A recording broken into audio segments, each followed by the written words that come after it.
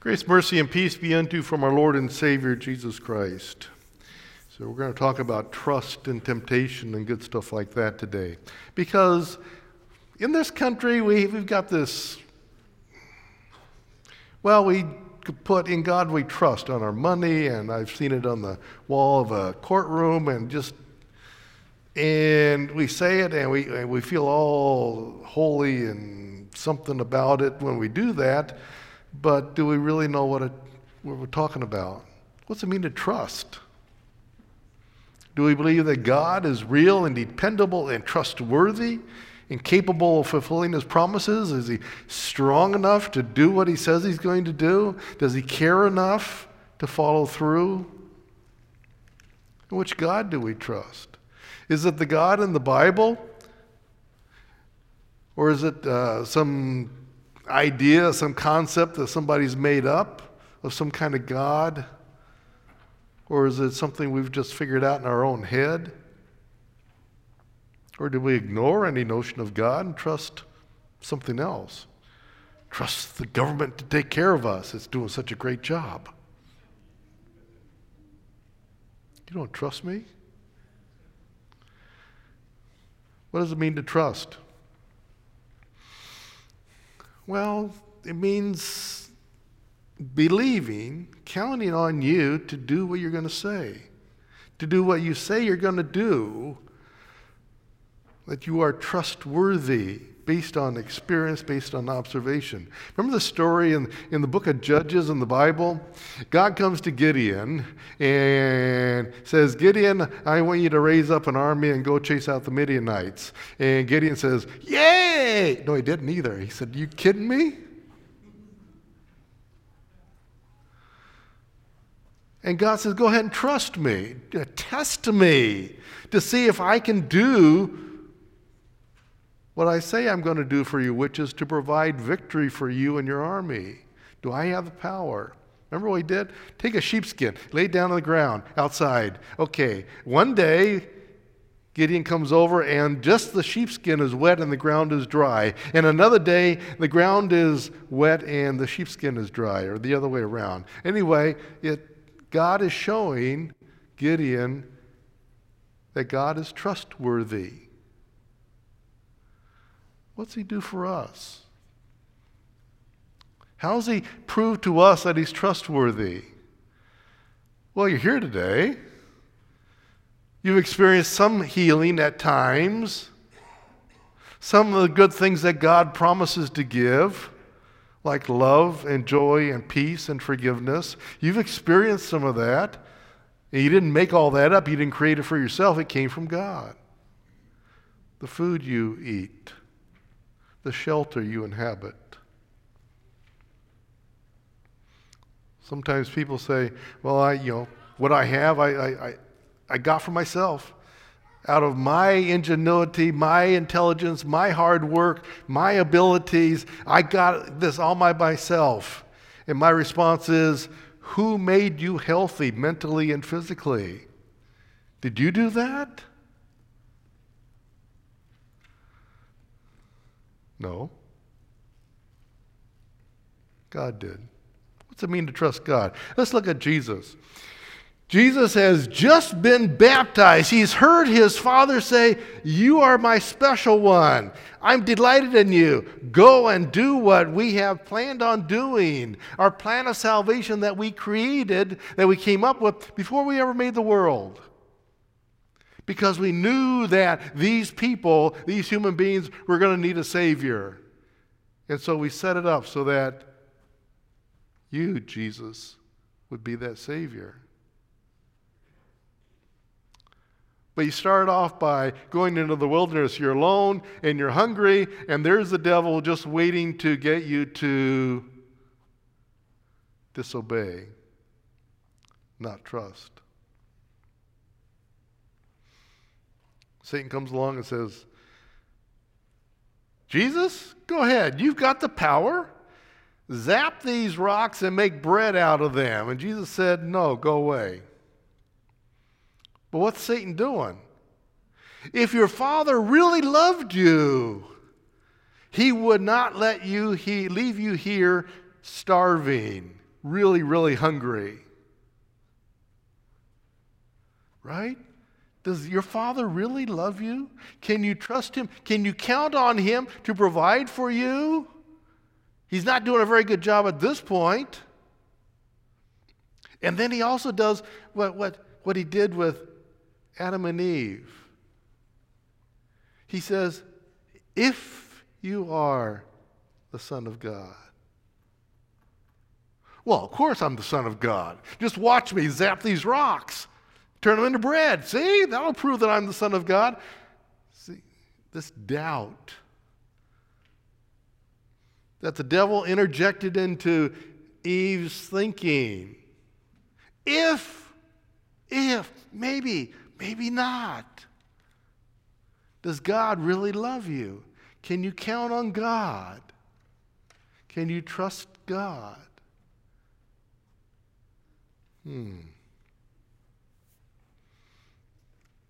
More important than food or physical life is dependence on God, faith in His care. That's what Jesus is saying at this point.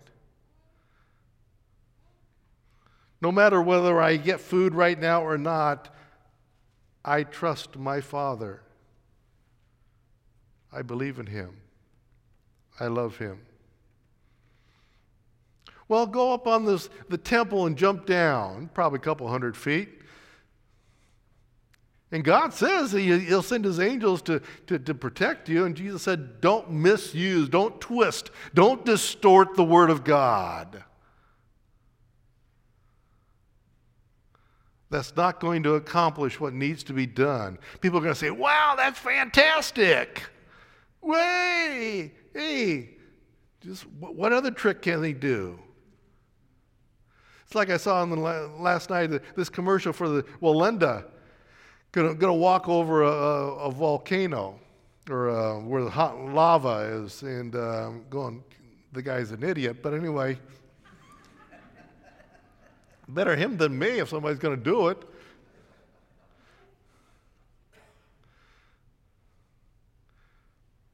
But Jesus is saying, I'm not going to go up on the temple and jump down. What's that accomplish? I need to go to the cross. That's what this is about. I need to obey God's law. I need to be the sacrifice for human beings, for humanity. I need to lay down my life for others. And jumping down off from a temple or bowing down to the devil, easy way out, short circuits all that pain and suffering, all the rejection and betrayal. It just eliminates all that, bypasses all that. But it's not God's way. That needs to happen. And so Jesus told the devil to go back to hell. And the devil had to. Because in the Word of God, God puts His power. And when we use that Word of God to tell the devil to go away, to go to hell, the devil has to, because God's power is in that Word. Are we willing to use it? Are we willing to trust God, to trust His Word when He talks to us in the Bible? Is He telling us the truth? We say, oh yeah, when He talks about forgiveness and joy and peace and healing and acceptance, all that warm, fuzzy stuff, yeah, that's good stuff. But how about when He talks about repentance and damnation and the need for forgiveness? Do we believe that He's telling us the truth at that point too? See, we're challenged and tempted and tested daily. Temptations come. Now, it's interesting. Martin Luther had this to say. He's sort of paraphrasing what the book of James says. He says, the temptations come. And James says, well, the problem with us is that the temptations come and we let them sort of settle into our minds and we start thinking about, can we get away with it? Does it make sense? It's not going to hurt anybody just this one time, and we're in trouble. And Luther picked up on that. He said, okay, temptations are like birds. You can't prevent birds from flying over your head. You can't prevent the temptations from coming, but you can prevent the birds, keep the birds from building a nest in your hair. You don't have to let the temptations settle in and then continue to try to get you to go along with the temptation. How do we do? How do we do with God's tests, with the temptations that come from the devil? Well, sometimes the Satan's offers are pretty attractive. We let ourselves become convinced that we know better than God. Sometimes we think that we can get away with it. Where's my little story here? Teenage boy told his parents he was going to run away from home. Listen, he said, I'm leaving home. There's nothing you can do to stop me. I want excitement and adventure and beautiful women and money and fun. And I'll never find it here, so I'm leaving. So just don't try to stop me. As he headed for the door, his father leaped up and ran toward him. Dad, the boy said, you heard what I said. Don't try to stop me. I'm going. Dad said, who's trying to stop you? I'm going with you. Well, there are days, okay?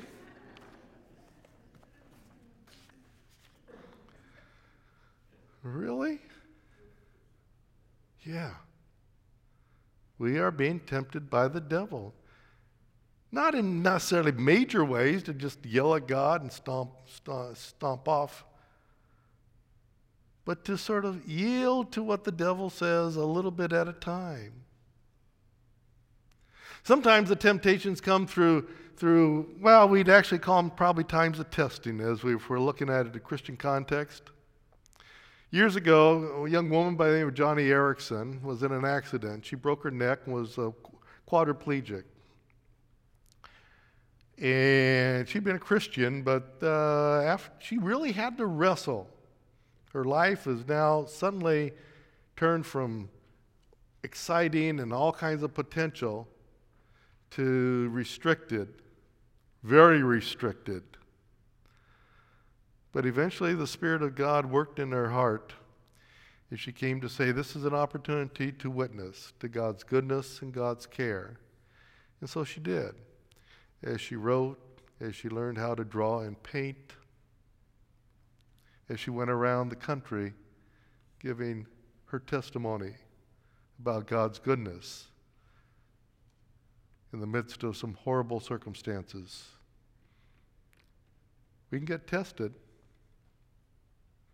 We can get tested to the point where we become very bitter and very resentful toward God. God, how come? I can't count on you. You're not doing what needs to be done. And sometimes God says, I'm with you. Hang in there. Don't despair. Don't give up. And that was Joni Eareckson's testimony. God takes care of us day by day. He's always with us. The temptations come at us to give up, to go our own way, to do what we feel like, what we think is fun and easy and comfortable and convenient. It's easy to accommodate, to go along with the flow, with the attitude, with the attitudes of our culture. Yeah, why not? It's a good thing you're not at home with me, because once in a while I get a little upset with the temptations to go with the flow, Go with the current thinking. That's all right. It's all right to do things that are contrary to God's will. It's all right to do things that may be harmful to us, but we think we can get away with it. You don't realize it maybe, but when I drive 205, there are times when it's not stop and go, when I say everything was speed limit. You can go the speed limit and have no problems other than being aware of the people who come up behind you and want to run you over.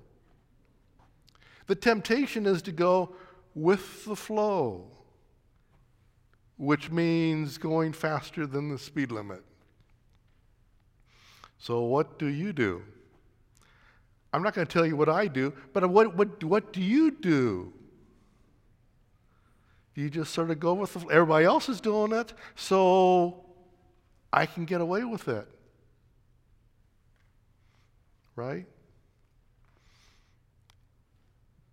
And sometimes that applies to our moral and ethical decisions too. Are we willing to do that which God tells us to do? Are we willing to do what he talks about in the story of the Good Samaritan? Taking care of our neighbor who is the one who is in need.